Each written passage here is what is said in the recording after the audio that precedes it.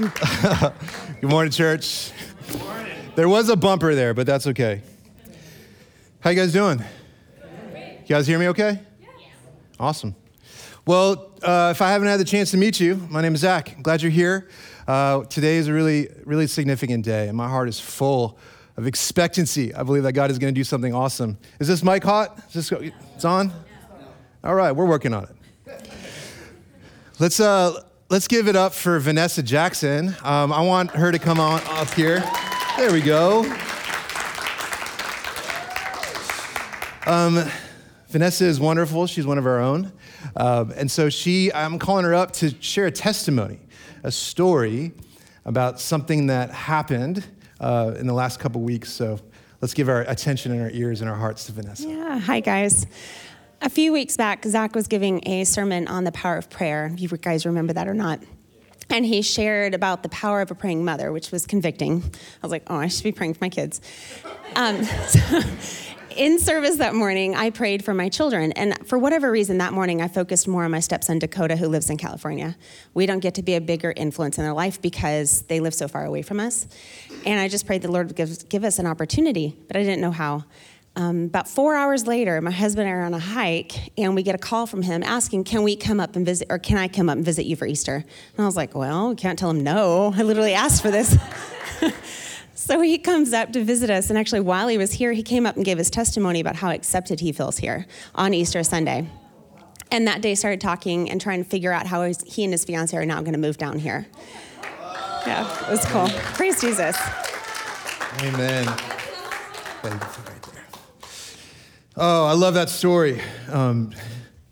God loves to respond to our faith. He loves to respond to our simple prayers. And he loves to destroy and defeat distance. And that he does that in our family. He does that in our life. He does that with our own relationship with him. He's so faithful. He's so good. So it's just awesome to cash in those joy checks of just God working and doing what he does. Amen. Let's continue with, as we continue, let's just posture ourselves into some prayer here. Let's pray together. So Lord, we come before you knowing that you're sovereign and that you're full of order in the midst of our disorder. And you're faithful to draw in all of our scattered senses and all of our sprawling emotions or thoughts, and you just bring us into a place of peace. And so, Lord, I thank you for testimonies like this and the testimonies of baptism and all that you're doing. We just rely on you, Jesus, and the power of your resurrection. Would you allow this word to go deep into our hearts so that we can leave changed? In Jesus' name, amen. Amen. Amen. Awesome. I want to start off with this statement. The future belongs to those who trust God. The future belongs to those who trust God, who respond to him with belief and with prayer, with proclamation and with surrendered practice. This then becomes the story of our life, how we respond in this way. This is what it means to be a people of the resurrection. We're 1 week downstream from Easter Sunday, Resurrection Sunday.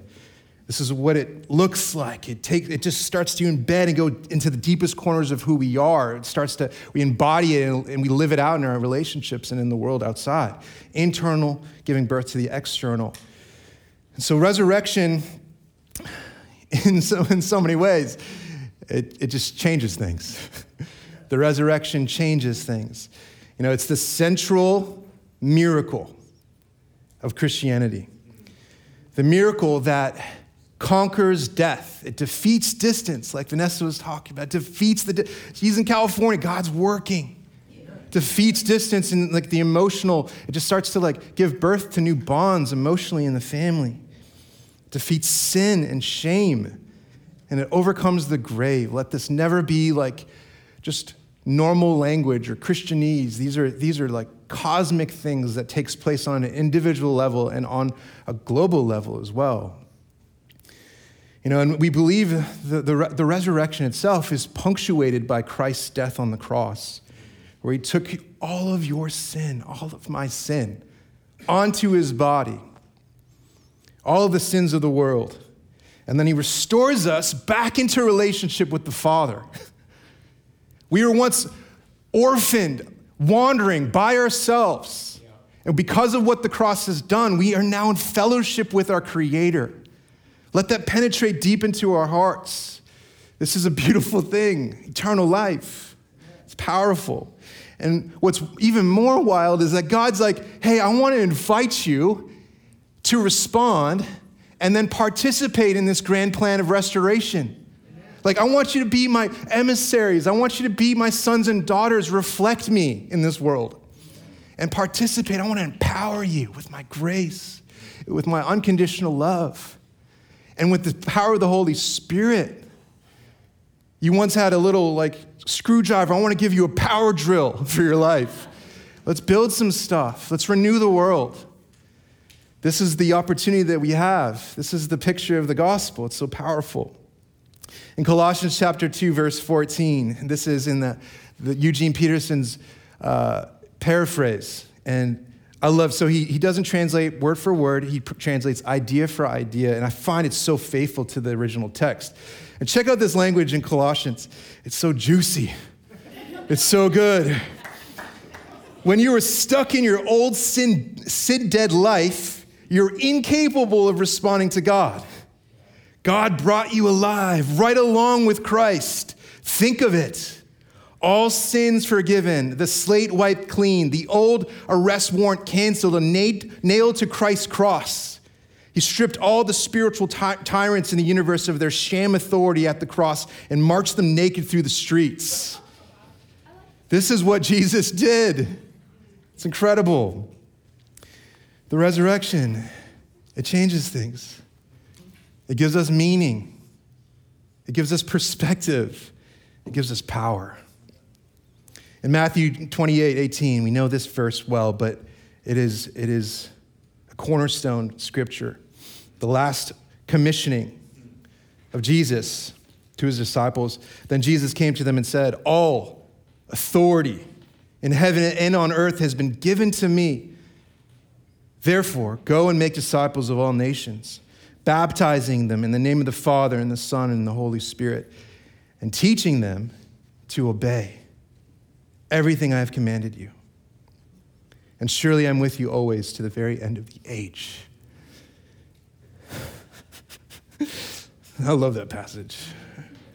I'll never let that become numb to that. It's incredible. The resurrection is the life-giving force that makes Christianity unique. And so we need to realize that God is integrating his grand story of the gospel with your story.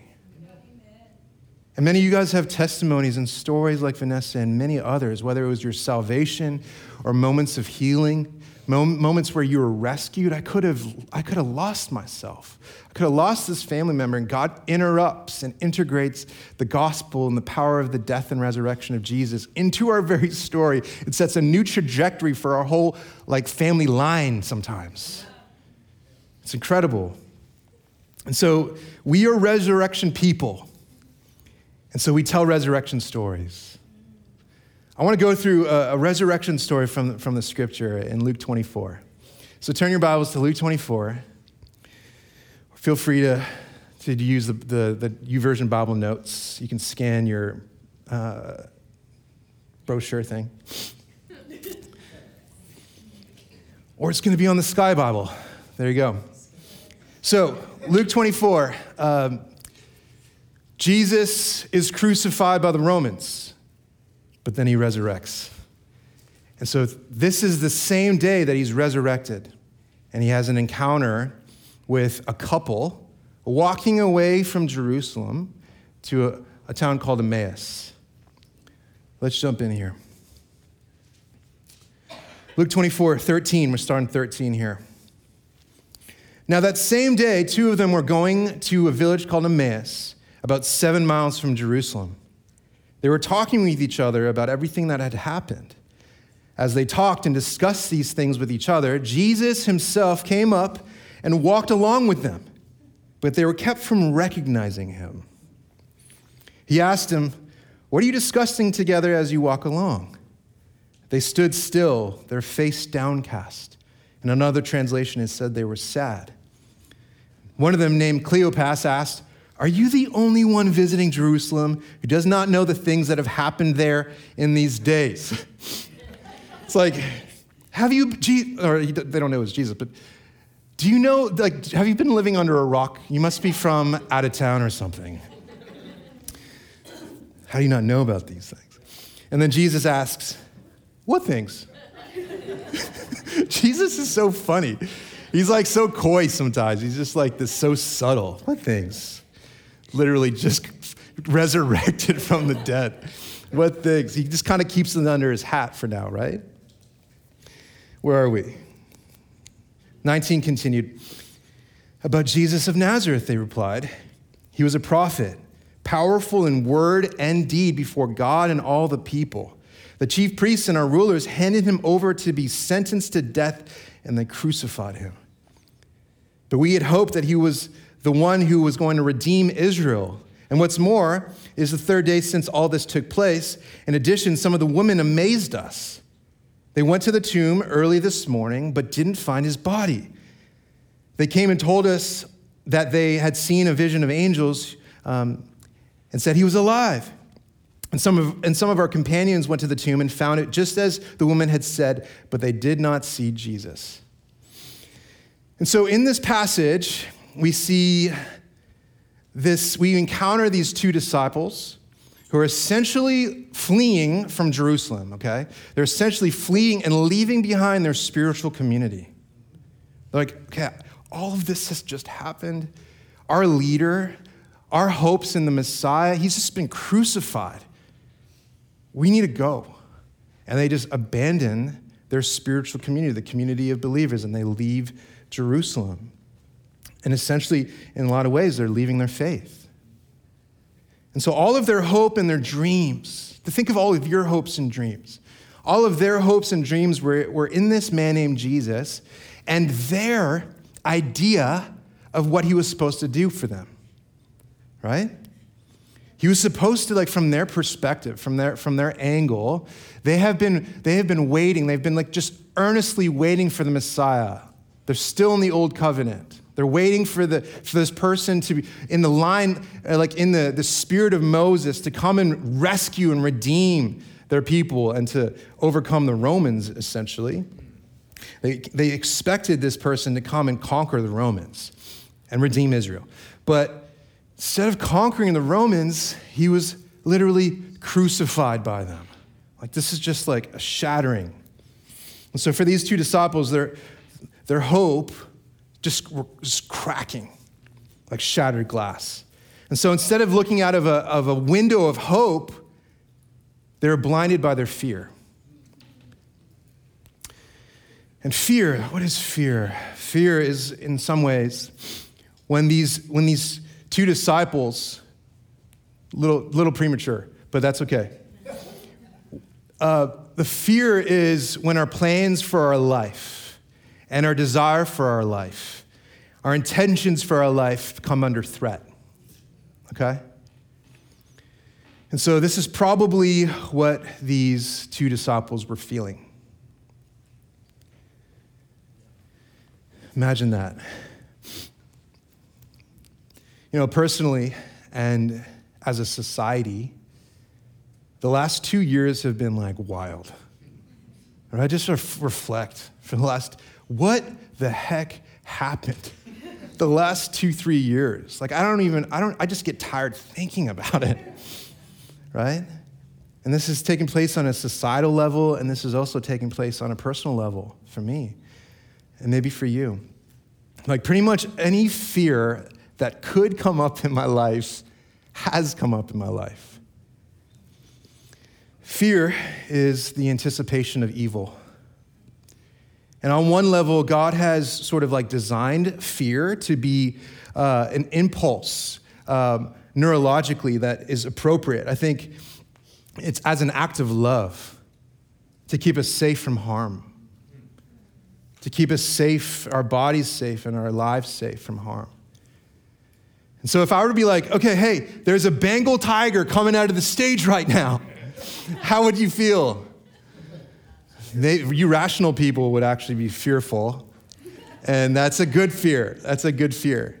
And so that's not really the fear that I'm talking about, though. I'm not talking about that. That's a natural good fear. I think the fear that I'm referring to, that I've felt, that maybe you've felt, is way beyond that, right? It's no secret that something has gone deeply wrong with our relationship and our body's relationship and our soul's relationship to fear. I believe that fear actually is the root of almost all of our problems in the spiritual life. Why is that? Because the spiritual, like the end goal, what's the end goal of Christ, like following Christ? What's the end goal of the spiritual life? According to Jesus, it's to become a person of sacrificial and self-giving love, right? This is the way of Jesus, to love God and to love others, to benefit others at the cost of yourself, to love God at the cost of yourself. And then when we do, it transforms us, and we start to more vividly reflect the image of God. And so through union with the Father and through union with the Son and the Holy Spirit, we enter into this inner life with the Trinity. And we experience God's love.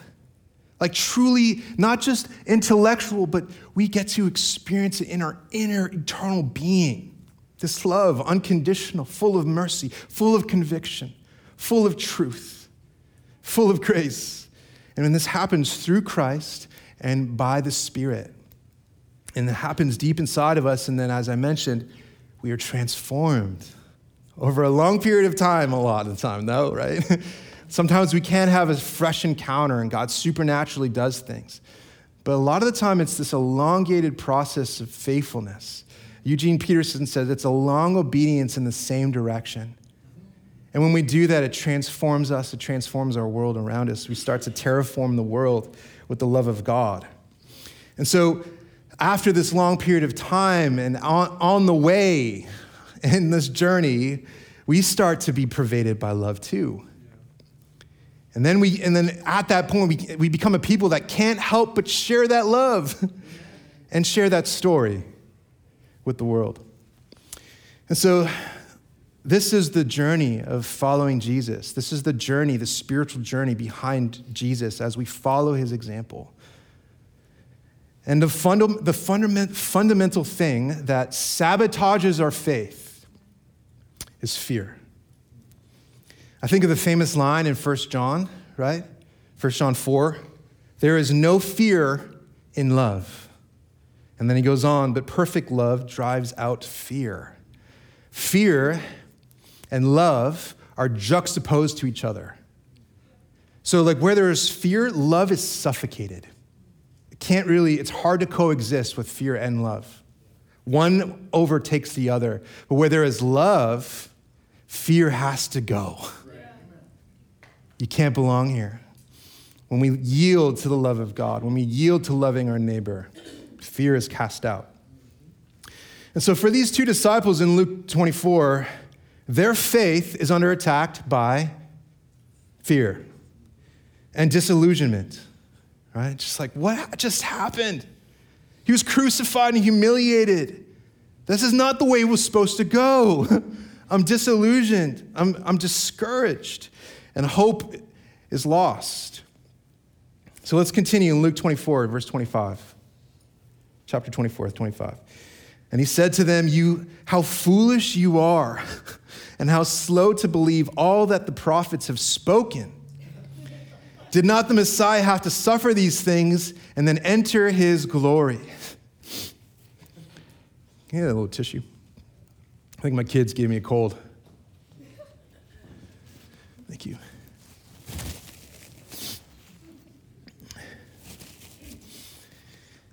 You know, these words are interesting. Right? Sometimes I think we have like Jesus in this certain like little like pleasant box. It's like, nice Jesus, just give me a nice wisdom stuff. He's fierce sometimes, right? He can be direct. I mean, he's just like, have you not been paying attention to the scripture? You have no idea what's going on, y'all, right? His words almost seem harsh, but he never rejects. He never rejects. His words can be harsh, but he never rejects. He always pursues, unless we ultimately reject him. And that's a real thing as well. Verse 27, and beginning with Moses and all the prophets, he explained to them what was said in all the scriptures concerning who? Concerning him. So imagine, so he's like teaching them, this is the word of God, Jesus, the word of God, the Logos, teaching the word of God. It might have been a good teaching, I don't know, right? So he's explaining that the grand story of the scripture is actually pointing to him. It would have been awesome teaching, I think. And so here's another point about that verse. Like even in Jesus' resurrected form, he goes back to the scriptures as authority, right? If glorified Jesus goes back to the scripture for truth, we should too. We need to. And so let's continue 28. And as they approached the village to which they were going, Jesus continued on as if he were going farther. It's an interesting little description here by Luke, the author. It's like, why are you adding this in? Why does Jesus act like he's going a little further? Okay, I'm just going to keep going. That's Emmaus. I'm just going to keep going. And I think in some ways Jesus is like messing with them. Like he's just being, I don't know, maybe he's just being playful, but maybe there's something even deeper than that. He's giving them a choice. He's giving you a choice, whether or not to invite him to be with you. Jesus is always going to give us the option, right? To be with him. He doesn't force it. Like, just picture this situation. They're walking, and Jesus, the Son of God, is right next to them. And they have no idea. He's not an imposing, dominating kind of presence. He's very humble. He's very meek. And he wants to give us a choice. And this also applies to listening to God's voice. We believe God speaks to us. Prayer is not just this email up and hopefully it happens. It's this relationship, and he speaks to our hearts. So the question is, are we going to choose to pay attention to his voice? Are we going to learn to cultivate hearing his voice or not? Are we going to be curious? What is God doing? What is God doing right now in this room and in my heart or in my life or in my job? Being curious about this stuff, or are we just going to be distracted with the details? Just distracted by whatever the case may be. Are we going to cultivate hunger for him? Or are we going to be full with ourselves? Or are we going to be full with the world? Or are we going to be full with our own needs? I need these things. That's occupying our mind, or maybe full of our fears. It's a choice. It's a decision. You guys hearing me? Yes. It's a choice. Even right now, do I lean in? Do I step deeper into the kingdom through faith right now, through the grace of the cross and the resurrection? I love this quote from John Mark Comer. We make our decisions, and then our decisions make us. It's a choice. Let's continue, verse 29. But then they urged him strongly, stay with us, for it is nearly evening and the day is almost over. So he went to stay with them. When he was at the table with them, he took bread, gave thanks, broke it, and began to give it to them. Then their eyes were opened, and they recognized him. And he disappeared from their sight. Bye.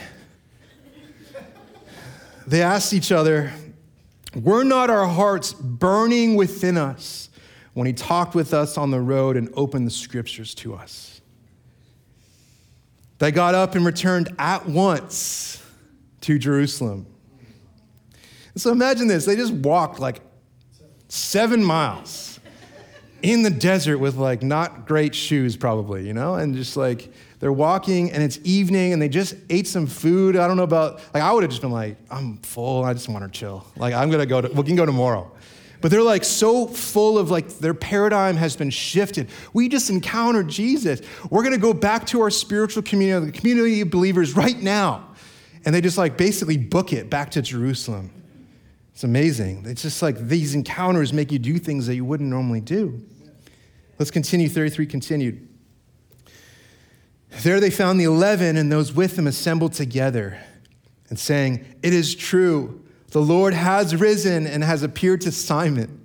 Then the two told what had happened on the way and how Jesus was recognized by them when he broke the bread. This is so powerful. And there's a lot in there. So let's zoom out for a second, okay? Zoom out. And let's look at this story. So we have these two disciples who are leaving Jerusalem and leaving their community, and Jesus is walking with these two disciples who are basically walking away from him. And so I want us to see the strength of this revelation. Jesus is walking with two disciples who are walking away from him. And so what does he do? He pursues them, and he gives them this Bible study that's apparently quite good. Starting with Moses, he proves that everything is about him, and that he had to suffer and he had to die, and he puts death and resurrection in context. And so they get the story of the gospel and it sort of clicks in, and it makes sense to them. And then it says, "Did not our hearts burn within us as he opened the scriptures with us?" And then they run back to the disciples and they share their story. You're kind of getting what I'm throwing down here. They share their story. "We have seen the Lord. It is true." God is not an impersonal and disconnected deity. He is radically relational, full of conviction and full of compassion. This is who he is.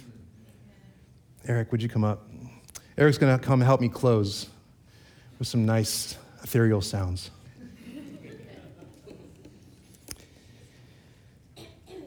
You know, Jesus loves to meet people even when they're walking away from him. And he gives them a sense of hope and faith back. And he's done it over and over and over again with my life. I feel like he does it every single day. I'm just like constantly distracted, constantly just wayward in my devotion to him. And the closer I get to Jesus and the more I encounter him, the more I realize how much I need to grow. You know, it's like the more you kind of like understand who he is, it's like, oh man, I'm starting to actually see the contrast. I'm coming closer to the glory of God. Oh my gosh, I need you. Thank you for coming after me. And he does this, and then he comes with all of his truth and all of his peace and all of his love and all of his grace. And then he puts us back onto the journey, the spiritual journey of love and transformation. And we need him every single day. And it's not a climb, y'all. It's not a climb. We climb up this thing. It's really a collapse. Are we willing to collapse into his arms afresh every day? This is the invitation. You know, I can imagine these two disciples as they came back to their community and shared such a story with burning hearts. Have you ever met someone with a burning heart for Jesus? You just encounter them and you're like, what is going on? My faith is just being stirred by you. And then this like faith spreads into the community. Holy fire spreads into the community, the fire of the Spirit of God. And so it's an invitation for us to live out the gospel, to make note of our own story, and to share it with each other. Just share it with yourself. Charles Spurgeon once said that the greatest daily habit that we can have is to remind ourselves of the gospel. And it's not just like this like Bible story, even though it is, and it's awesome, but it's like, how is it integrating in your life? How is it integrating in my life, right? When we do that, man, our hearts come alive and start to burn. And so just practically, as we move to a close here, in this next season as a community, I really want us to be intentional to spend time with Jesus. It should be all the time, but let's just like press in a little bit. Man, I need to go to bed a little bit earlier. Personally, I'm just confessing, so I can wake up and spend more quality time with God, whatever the case may be. I'm not going to listen to that podcast on the way to work or whatever. I'm going to spend time with Jesus. Whatever the case may be, spend time with Jesus. Commune with him. Allow him to break bread with you, his own body. And then allow him to trade. He said, son, daughter, give me your fear. Here is faith. Allow him to do that in your life. Allow him to set your heart on fire and to share your story with yourself and with others. And so practically, again, I want to give us some practicals because I'm not just trying to spur our hearts. I want us to live this out. And so 5 practicals. We need to spend time with Jesus and allow him to replace our fear with faith. Number 2, we need to allow him to fill us with his story of the scriptures, just like we see in Luke 24, right? Number 3, we need to remember and write down. I want to actually writing it down does so much. Just write it down. Write down our story, how he's done things in our life. And then number 4, we need to allow that to energize us in our faith so that we can act like never before. Like those 2 disciples, we are going back to Jerusalem. Like just whatever the case may be for you. It's like, I need to do something here. And sometimes it's like grand like that, but sometimes it's just like small, ordinary faithfulness over and over and over again. And number 5, we need to share our story and live it out. I hope that blesses you. I would love for us to just shift our posture right now to a place of worship and prayer. And so with that, we have a lot of great things in store for the rest of the day, but just for this moment, let's just allow yourself to make like a sanctuary in your own body so that the presence of God can come afresh right here. So maybe for you, it's to put your hand on your heart, like to live from this place of soul versus just mind. Maybe it's a place of receiving. It's like, I don't come with my own agenda. I come surrendered. I come to receive. And so maybe even better yet, close your eyes.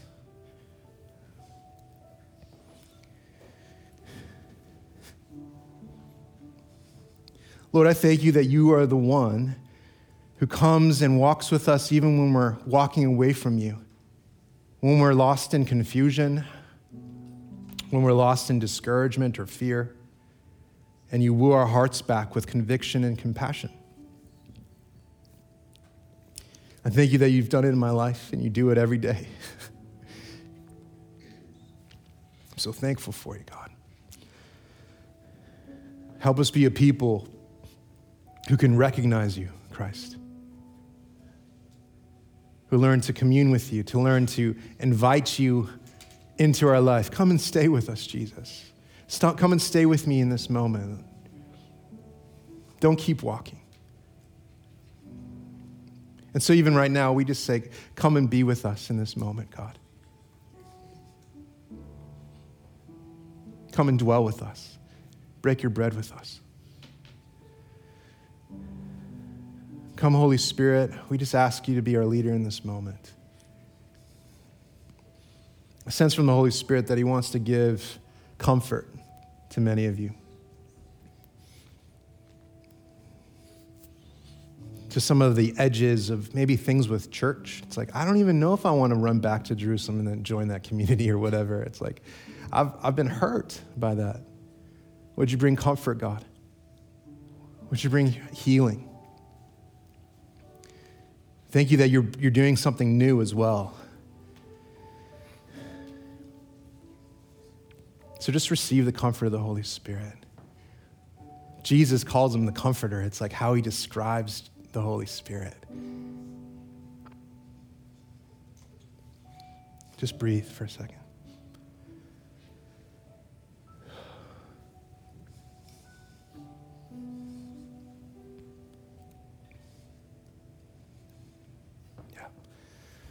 So Lord, thank you for your peace. Thank you for energizing our faith. Thank you for restoring us. Thank you for being so kind and coy and direct. We follow you, God. We're following behind you, Jesus. At this time, I would love for us to just commune with Jesus in communion and take the Lord's Supper, come to the table. And so we have these elements right at the corners of the stage. And just for a few moments, we're going to enter into worship here.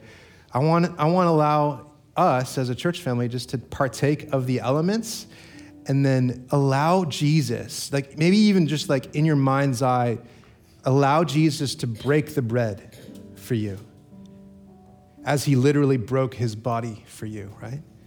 And then allow yourself to like recognize him afresh. So let's do that together. And we'll enter into some worship. And then we have some baptisms. It's going to be awesome. So, Lord, we just come and we thank you for your faithfulness, and we take part in the thing you asked us to do, to remember you. And so that's what we're going to do with this wafer, as it represents the broken body on the cross, and this juice, which is your blood spilt out for us. Thank you that you want to bring us alive and give us a new life, a new path, a new future. We love you and trust you. Be with us in this moment. In Jesus' name. All right, let's take communion as a church family.